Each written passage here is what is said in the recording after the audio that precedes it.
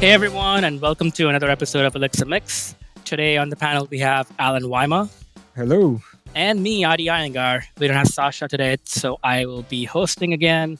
And we also don't have a guest, but we have a pretty interesting panelist topic today. Alan and I are going to talk about pedal stack and our experiences with that.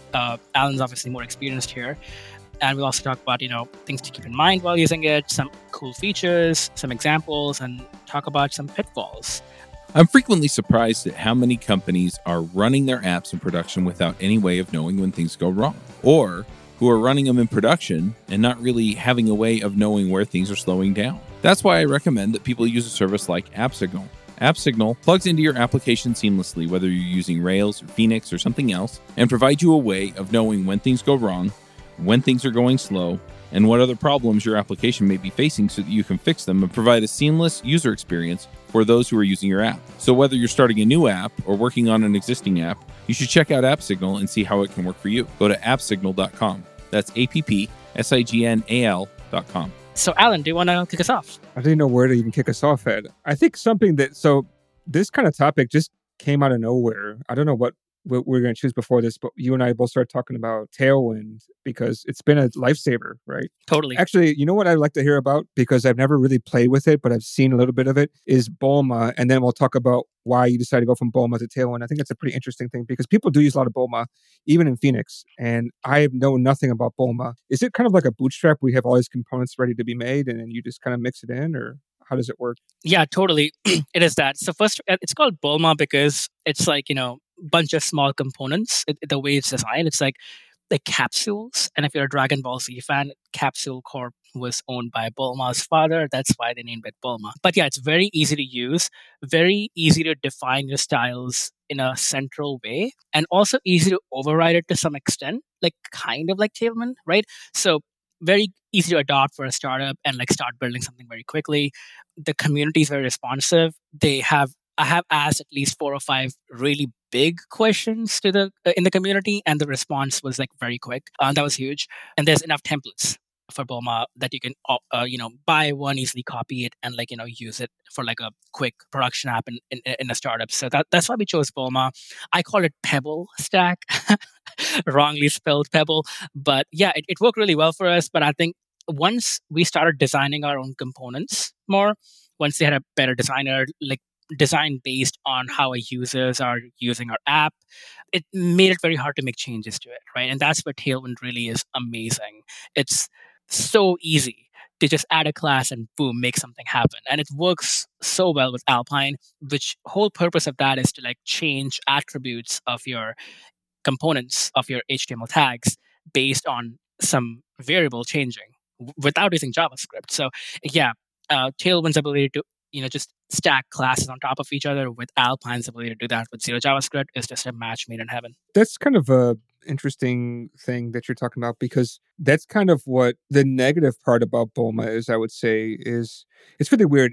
So if you don't have a design, I think Bulma and Bootstrap, these kind of things work out fine. But then the negative part is like, I don't know about Bulma because I haven't seen a lot of people using it, but everybody knows when you go to a Bootstrap site that this is a Bootstrap site immediately, right? Yeah. But the other thing too is that when you do have a design, if you do come from Bootstrap, you spend most of your time just overriding classes, right? Which kind of kills the use of Bootstrap. Yeah. I mean, Bulma is definitely not as bad as Bootstrap in how flexible it is. And the whole architecture of components does make it, easier to use and adopt. There's also a little bit more of a learning curve than Bootstrap as a result, right? Because it has more features that allow you to use all the different types of ways to make changes to your designs. But yeah, I mean, the flexibility of Tailwind is just like next level. It's a lot more effort to create the initial design in Tailwind, right? That's a lot of investment. Also, a lot of effort to learn that and change your mind to think in the Tailwind way. But once you're there, it's just hard to go back to like kind of. Alan actually was one of the big reasons. One of the 3 people I respect who was asking me to try Tailwind out. And in February, I finally made the change. And in mid-March, I was like, I got to move the other apps to Bulma too. Tailwind too. They cannot be in Bulma anymore. It's taking us way too long to make design changes. We are a startup. we want to be experimental. We want to react to every piece of data we get from users so we can, release things faster. And Tailwind was so compatible with that kind of ideology. So yeah, I just can't imagine myself using something else right now. Yeah, that's a pretty good point. I guess you could say that's kind of the negative part about using Tailwind, right? Is like you have to build everything from scratch, but it is easier, right? I think what's kind of cool is isn't there something about people always talk about like semantic UI, kind of where you can see everything all in one spot. So if you have something there and you have like a class, like this is a button, but what does actually that button look like, right? That's kind of like one of the questions. It's like, okay, I have a button here, but what if this one button, I want to make it a different color? How's the order of importance actually work? And the interesting thing about Tailwind is that they promote this idea where you kind of put one class for every single property, and it makes things definitely easier to work with in terms of like you look at that HTML, you can see what is that thing, what color is it, what's the text color, all these different things, and so you can just tweak whatever you want. Now the negative is if you have a bunch of these buttons everywhere and you're not reproducing them using like a component style, then you're kind of in hell, right? Unless you go through and you might start making these special classes, then you kind of go back to the original problem, right? Yeah, I mean, at least and that's where the pedal comes in, right? With Phoenix and embedded HTML, even without using any fancy components and stuff, just rendering partial, makes that very simple. Being able to reuse the same buttons everywhere. Yeah. One thing I use quite often is actually the class stacking is that, if you have a class that specifies a background or a width of a button and then add a class later, which asks a different background or width, it overrides that. So most of your button can still be standardized. And if you want to override something, you can still change the class when you use that embedded HTML. Yeah, huge fan of that. What I also quite like too is the JITs. I know I talked to you about it before, but have you actually used the JIT before? I have not used the Tailwind JIT at all, no. Do you know what I'm talking about exactly or no? So it's just in time is what JIT means, but I don't know how. Okay. Yeah, but I don't know what it means in Tailwinds. I would imagine it might be the classes that you define, the custom classes, but I'm very interested in learning more about it. Maybe we could talk more about the configuration, then we can go on to the JIT, right?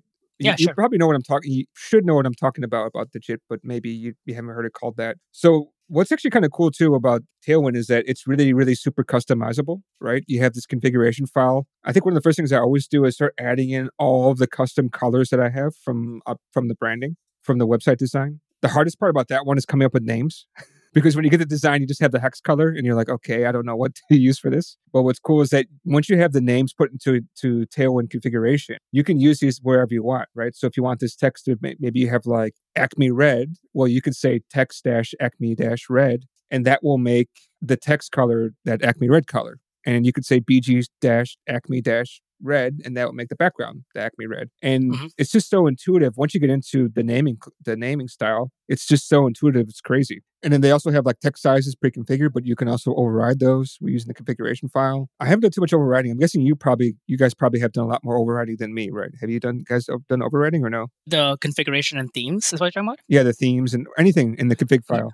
Yeah. I mean, all the colors, all the font style, and font family, everything is in configuration. And whenever we make a change, we make a change to the config. Yep. Yeah. Speaking of fonts, right? I can't tell you how many times I've had such a pain to deal with designers. I understand about the design stuff, but it is kind of painful when you're working with a style sheet and they say, oh, this stuff has to be, I don't know, Open Sans, and this one has to be Comic Sans or whatever. Of course, you wouldn't use Comic Sans in real designs or else they'll kill you. But still, they want different fonts in different parts of the website. And sometimes it's hard to figure out, okay, where should I make this one, and where should I make it that one? But like you said, you can add the font to the configuration for the theme. And then it's easy just to say, okay, you want this one to be this one? Okay, easy. Boom, boom, boom. You just write the class name. It's done. It's just done. And it's so convenient. Yeah, totally. And also, I mean, and this is a small thing, but it can make a big impact. Instead of saying, hey, for titles, use this font in your config, you can call it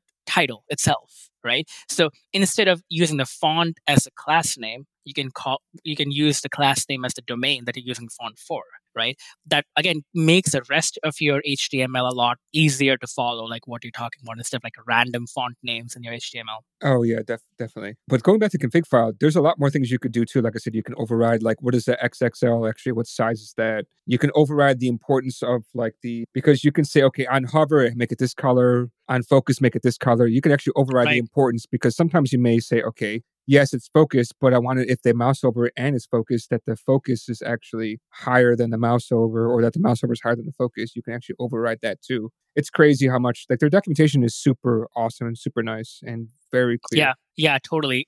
One thing we used, so not at my current company. So one of the companies I advise, I built their software, the first MVP, and they wanted a dark mode, right?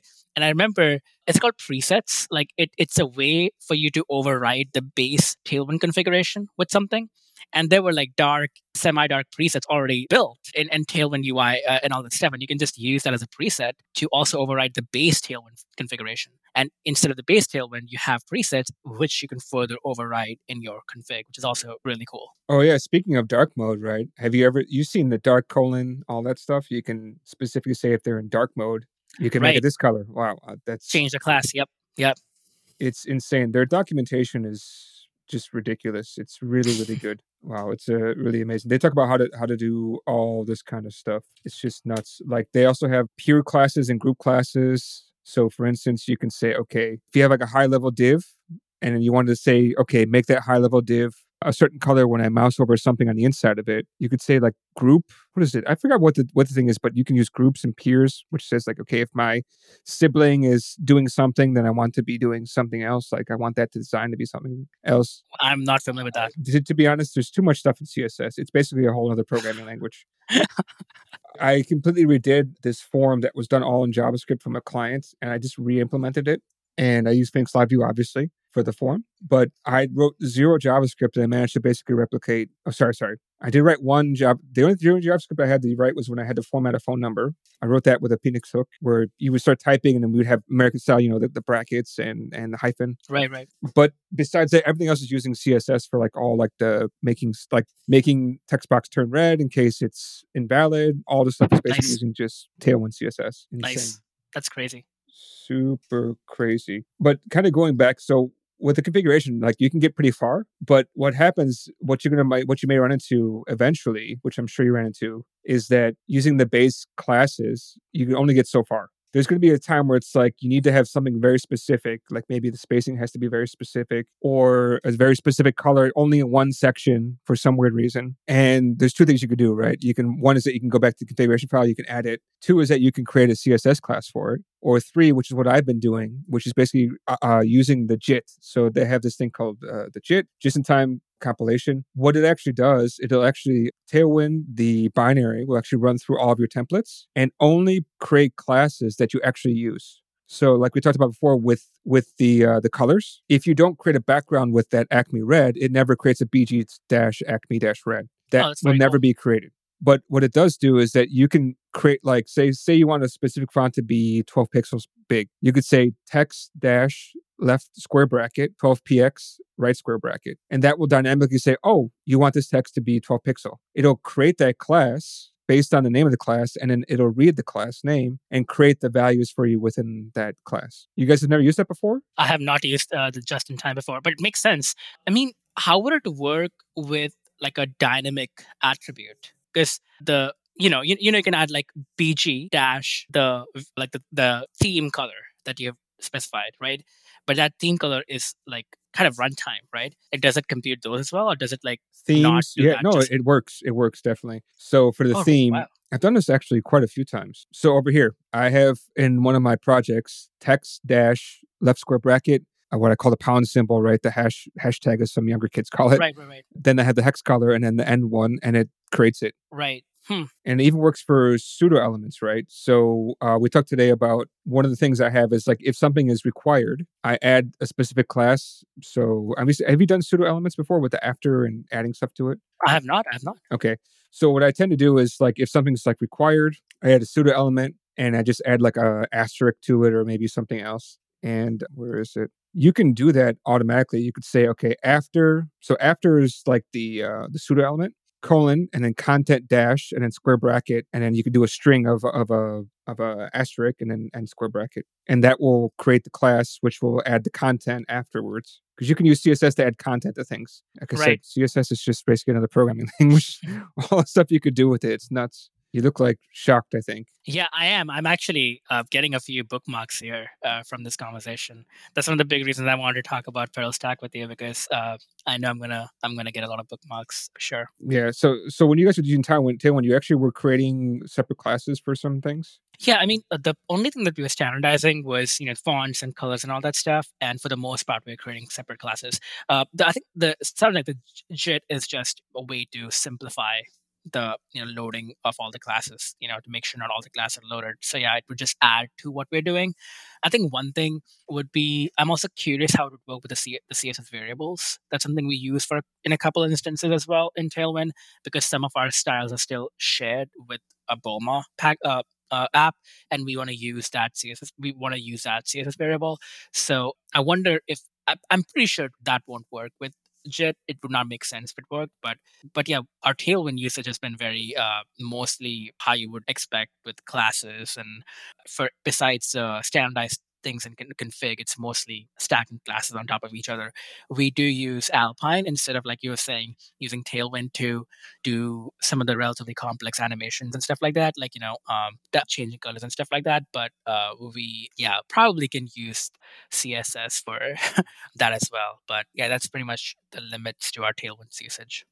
Hey there, this is Charles Max Wood. I'm excited because I wanted to let you know about this thing that I pulled together that I've been dying to have this for years, and I never felt like I could. And then I just realized that there's no reason why I can't. So I'm putting together a book club, and we're going to read development-focused books, career books, technical books, whatever. The first book that we're going to do is going to be Clean Architecture by Uncle Bob Martin. If you're not familiar with Clean Code or some of the other stuff that Bob has done, check that out. I've also talked to him on the Clean Coders podcast, which is on Top End Devs.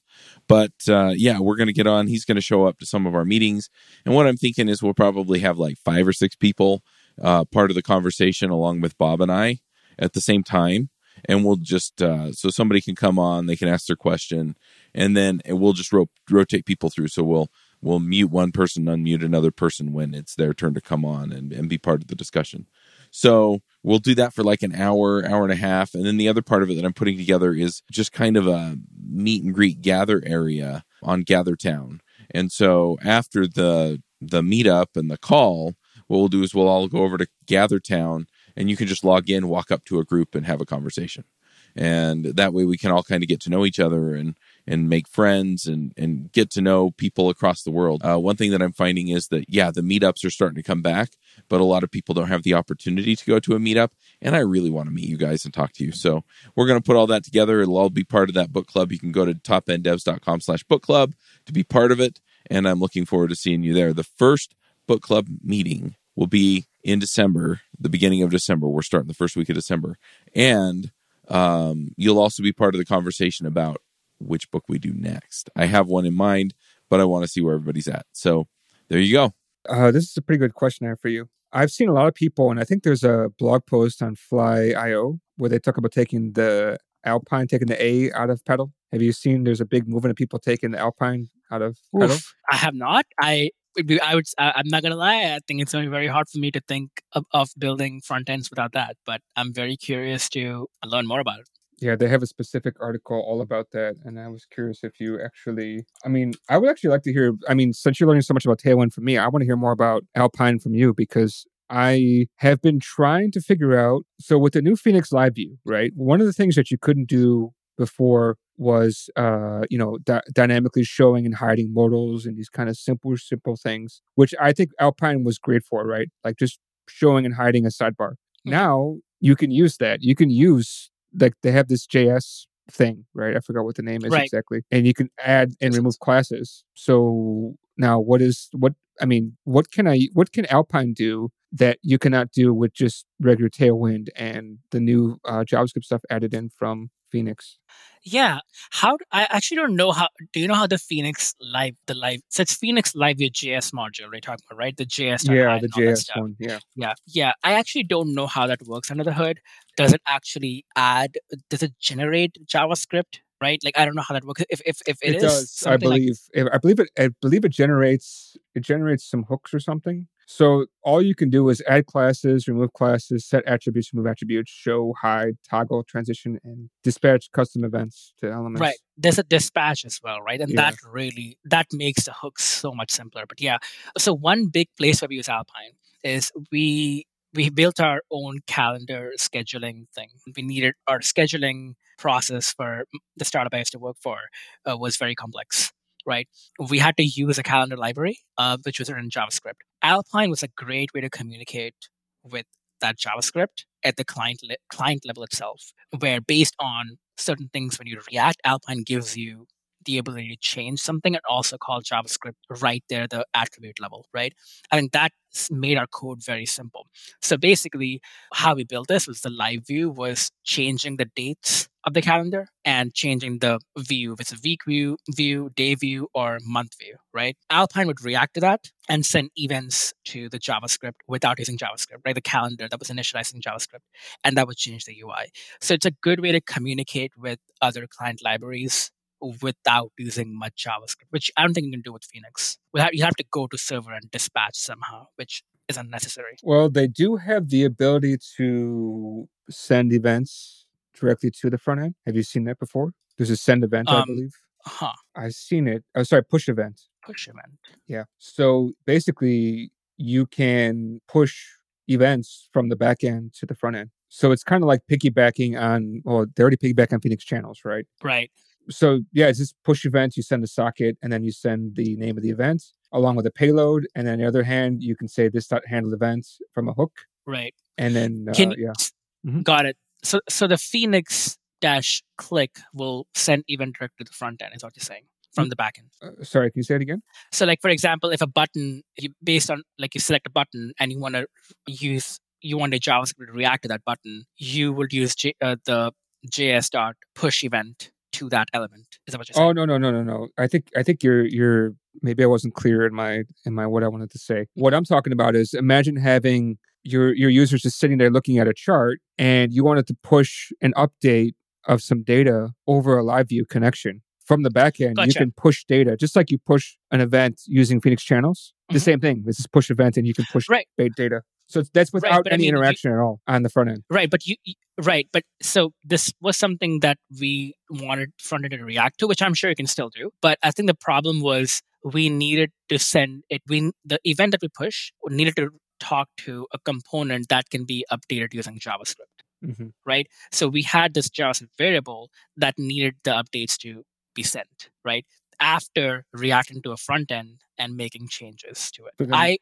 Okay, so you use the hook to start the process then, right? Yes, a Phoenix click or some Phoenix hook, yes. Okay, so you use Phoenix, you use a Phoenix hook to then dial back into Alpine? Yes, so Phoenix hook makes a change to an attribute which is hidden, right? And based on how that attribute changes, Alpine, there's also an attribute that the live view writes. Alpine reads the results of those attributes and sends the results of the hidden attributes through simple JavaScript. But since you could react so easily based on the changes with Alpine, it made it very easy to, like, again, it took us like 2 hours to build that entire calendar library, which is pretty crazy. Okay, I think I think I know what you're talking about, because I did do quite a bit of Alpine before, but I think you guys are the Alpine experts compared to me. The best thing I could do was like the showing and hiding was most of my work I had to do. Dude, you got me into Alpine, so. And now you got me guilty. Yeah, but you outshine the master if you want to put me up that high.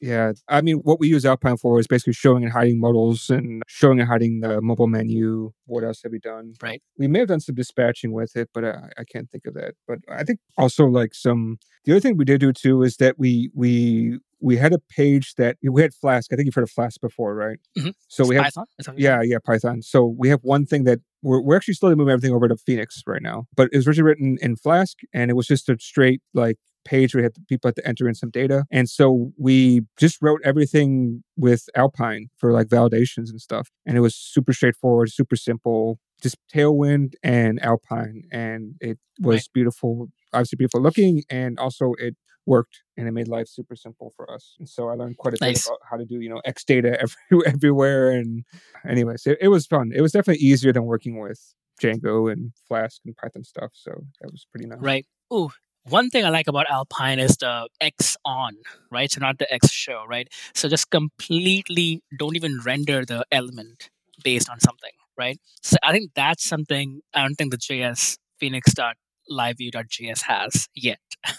Actually, the really weird thing about this Xon stuff, right, is they also have like shortcuts. So actually, Xon is the @ symbol, right? Yeah. Is it Xon I'm talking about? Let me remember. I think so. I don't think Xon has an @on symbol. I think Click has one. No, but I don't think Xon. Well, it's Xon : Click. Right. I think I might be. Oh, my bad. I'm talking about XIF. Shoot. I'm talking about XIF. That's a big difference. Not Xon. yeah, I'm sorry. It's fine. Yeah, that's that's how I use for showing and hiding stuff. Yeah. So if it's that's X show. So X show just shows and hides. XIF doesn't even render it. So you have to use something called template. As the element. Mm-hmm. So I think that's a huge difference.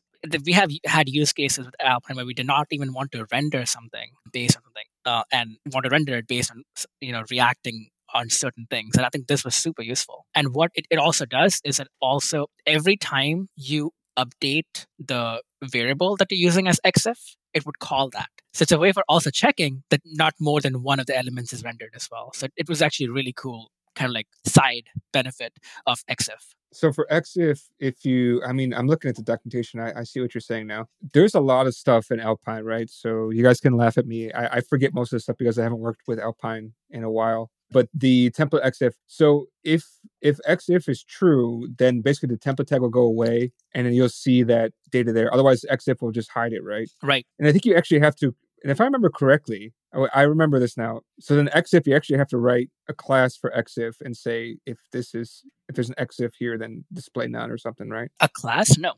Yeah, for one, no, hold on a second. Maybe not XIF then. There's another one here. Man, I remember this one. They said that or Xinit, I think it is. No, not Xinit. Yes. Well, Xinit is also, you don't need a class for that, but that's also really cool. That's also something we use very heavily. Man, what is it? No, one of these you actually need because it's for sure. I remember this one. One of these you actually have to have something there. I think is it Xcloak? Yeah, Xcloak is the one. Yes, Cloak. Yes, Cloak needs a class. Yep. Yeah, so Xcloak needs a class. Yeah, so this is like when you first start off, you have to hide it, right? Right. And then they remove Xcloak once everything's been initialized. Yep. Okay, see, told me I was wrong, but no, I remember this because I was like, yeah, you got to do this. Oh, you were wrong about XIF. About which one? But I not. Yeah, there's more XIFs that work well in conjunction with a specific class as well. But yeah, the Xinit one also mentioned, that's actually what we use.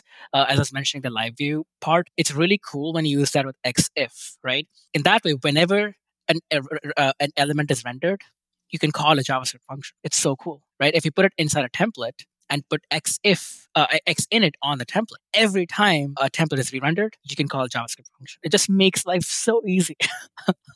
It's amazing. Anyway, I just don't see this getting replaced by Phoenix LiveView.js anytime soon. This is just... Well, that's what I wanted to hear from you about what you can do, what you cannot do, because like I talked to quite a few people and they're like, some people said that you cannot even use, like right now, Alpine is not actually able to be fully used with latest version of LiveView. I heard that from a couple of different people. I see your face. Maybe there's something wrong. Maybe it's been fixed. I don't know. Like I talked to Mark Erickson. He actually sent me a link a while back about this problem. We're running in production. We're running the latest version of LiveView and Alpine in production right now. Something like that. I have to check out. It might be a very specific use case or maybe the way they used it. Yeah, we have a pretty complex use case for the Pedal Stack with our couple of production apps, and it's running really well. At least I hope so. Yeah, I'll have to check. So I think this is also a good kind of, not a good, but a decent segue into when not to use Pedal Stacks and why not to use Pedal Stacks, because we're also running short on time. So Alan, when would you not use Pedal Stack? Oh, when would I not use Pedal Stack? I mean, if I just wanted to render some HTML, I obviously wouldn't be using Pedal Stack. I still tend to actually like using that they call dead views for most things. I feel they're pretty simple Dead. to use. Dead views is basically the opposite of a live view, right? So controller Got with it. they call them dead I views. never heard that before. Really? Got I it. always I heard like that that. from Chris McCord. Yeah, I have been not plugged into the community because of my startup for last year, but Deadview, I love it. Yeah, awesome. Makes sense. Yeah, I think I mentioned it before. Like, most of our live views, actually all, but with an exception of two, we live render the live view in a template that's rendered through a controller. So the live view doesn't have a route in the router. That we don't use, like, I think it's called live mount or something. We don't use that.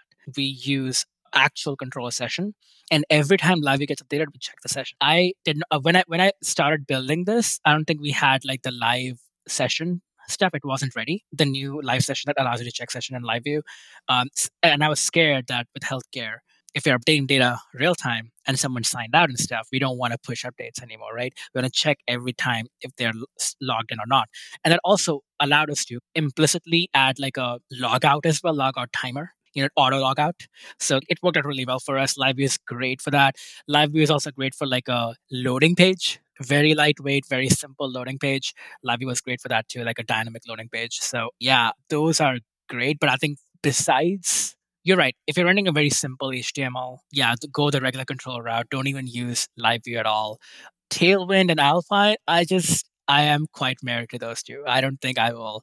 I right now don't see a reason to ever use anything else unless someone forces that on me. Yeah, since I started working with Tailwind, yeah, I can't imagine. I'm trying to push on other people right now, but it takes time. Like I got one project with just tons of CSS classes everywhere, and of course we're using SCSS, and it's huge, and people keep complaining about it. So I've been trying to push them in that direction. So they start off with semantic UI, and then they're just overriding classes right now. Right. So I showed them there's something called headless UI. Have you seen that one? It's basically like super simple, like React templates, and they're basically plain, and they're made from Tailwind Labs, right? So they're made for Tailwind. So they're supposed to be like super simple to style, I guess. I don't know. So I'm going to push them in that direction eventually. Cool. Awesome. See, I knew I was going to get a lot of bookmarks. I got 6 here. Great. Awesome. Well, you're the one with all the practical knowledge, right? So this can come to you with some practical knowledge. I mean, for me, I just read everything and master of reading and practitioner of nothing, basically. I mean, that's important. It's important to also you only get practical knowledge after you have theoretical knowledge. So I'm super excited to try all of these things out. I was going to say one more thing. Yes, one thing to consider with LiveView, it's not relevant for 99% of the cases, but is scale with WebSockets always something you should keep in mind. We reached, I think, 60,000 concurrent users at one point, and it started giving us troubles. We had AppSignal monitoring our P95s, and they were exceeding 800 milliseconds. So it never crashed thanks to Phoenix, right? But the load on the server started exceeding, and then hence load on the database started exceeding because of the nature of how LiveView works. You might, because of the way also LiveView is written, you can use a different adapter. You could use already built adapter for polling as well, and for certain very heavy load and decrease the polling interval. That might be better than a WebSocket live connection between every client and a server. Another thing which might be even better might be build your own adapter, which we did for LiveView, which is a combination of WebSockets based on server load, loading, and caching. So it's very easy to build. The way LiveView is built, it's easy to build an adapter and do stuff like that. We haven't yet had a chance to release this adaptive-based version yet, but I think it'll be ready in like the next 2 weeks. But anyway, that's also something to keep in mind. It's something I was asked during an interview, like when you would not use Phoenix LiveView, and this was also one of the answers that they found insightful. So yeah. Yeah, like you said, not you mentioned it, because you do get like double page loads, right? So for like they could be like if you had like 1,000 people joining at the same time, like you said, it could pummel your database. Yep. Yeah, I mean, I think again, Phoenix and Poolboy, what Ecto uses to manage their connection pools together are very, very robust, right? So even though you have like 20 connections, you can probably handle 60,000 concurrent users, right? But as you start going in the 100,000s, millions, you would have to start considering. I mean, WebSocket is just not the right solution at that point, right? Like a live WebSocket is not the right solution. You might need some kind of caching or some kind of, way to balance that load. Yeah, Phoenix, I'm sure we'll hit that soon.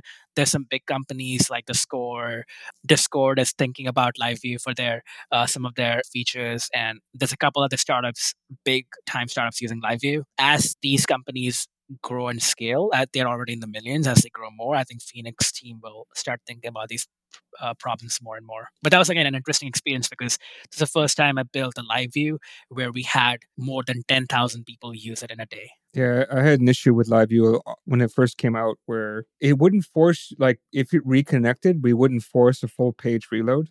This was like way a long time ago. And I built a feature for a client with it and they had it like on their computer. And yeah, anyways, so that was the issue I had. Okay, so we should probably transition over to picks. Have you ever wished that you had a group of people that were just as passionate about writing code as you are? I know I did. I did that for most of my career. I'd go to the meetups. I'd try and create other opportunities. And it was just really hard, right? The meetups, I got some of that, but they were only like once or twice a month. And it was just really hard to find that group of people that I connected with and really wanted to, talk about code a lot, right? I mean, I love writing code. I think it's the best. And so I've decided to create this community and create it a worldwide community that we can all jump in and do it. So we're going to have 2 workshops every week. One of those or 2 of those every month are going to be Q&A calls, right? Where you can get on, you can ask me or me and another expert questions. The rest of them are going to be focused on different aspects of career or programming or things like that, right? So it'll go anywhere from like deployments and containers all the way up to managing your 401k and negotiating your benefits package. We'll cover all of it, okay? And then we're also going to have meetups every month for your particular technology area. So we have shows about JavaScript, React, Angular, Vue, and so on. We're going to have meetups for all of those things. I'm going to revive the freelancer show. We'll have one about that, right? So you can get started freelancing or continue freelancing if that's where you're at. And I'm working on finding authors who can actually do weekly video tutorials on something for 10 minutes that's related, again, to those technology areas so that you can stay current, keep growing. So if you're interested, go to topenddevs.com/sign up and you can get in right now for $39. When we're done, that price is going to go up to $75. And the $39 price gets you access to 2 calls per week. The full price at $150, which is going to be $75 over the next few weeks, that price is going to get you access to all of the calls and all of the tutorials and everything else that we put out from Top End Devs, along with member pricing for our remote conferences that are coming up next year. So go check it out, topenddevs.com/sign up. You have a pick? Oh my God, I don't have a pick actually. Yeah, I mean, I have an anti-pick, like something not really, I'm going to really encourage people to not give it a try, and somewhat of a pick. The anti-pick is oh my God, I even forgot the name, it's so bad. The Lord of the Rings TV show on Prime, I finally got a chance to watch it. What's the name? Don't watch it, it's terrible. That's what I just don't watch it. Did you pick terrible. it? Is that what I hear? That's the anti-pick. Don't watch it. Sorry, the anti-pick. Yeah. The pick is actually one of the other franchises reboot kind of is House of Dragon, which is Game of Thrones reboot on HBO. So watch it, it's good. So Adi's got to hop off, but my pick is I'm actually in the process of writing some material about the pedal stack. Again, this is kind of not really picked out from before. This is something I've been working on for some time. Just so happened that when Adi came back, I had worked on and found some cool stuff with pedal stack, I found some really cool stuff with Tailwind, and I was talking to him about it, and he got excited. He wanted to talk about, Tailwind and stuff. But again, so I'm actually writing some material about pedal stack, and in order to kind of get that out there, I created a website where people can sign up and be on the mailing list, and I'm going to start sending out some of that material to people. So if you're interested in pedal stack and kind of what we talked about today, of course, with some definitely more put together, more clear about how you can use pedal stack, go ahead and sign up. The link is thepedalstack.com. So it's ThePetalstack.com. So if you're interested in hearing more about pedal stack, go ahead and sign up there, and I'm going to start sending out some material pretty soon. And with that, Adi's already gone. He has something to do. And so with that, see you guys next time. Thanks. Bye. Bandwidth for this segment is provided by CacheFly, the world's fastest CDN. Deliver your content fast with CacheFly. Visit CacheFly.com to learn more.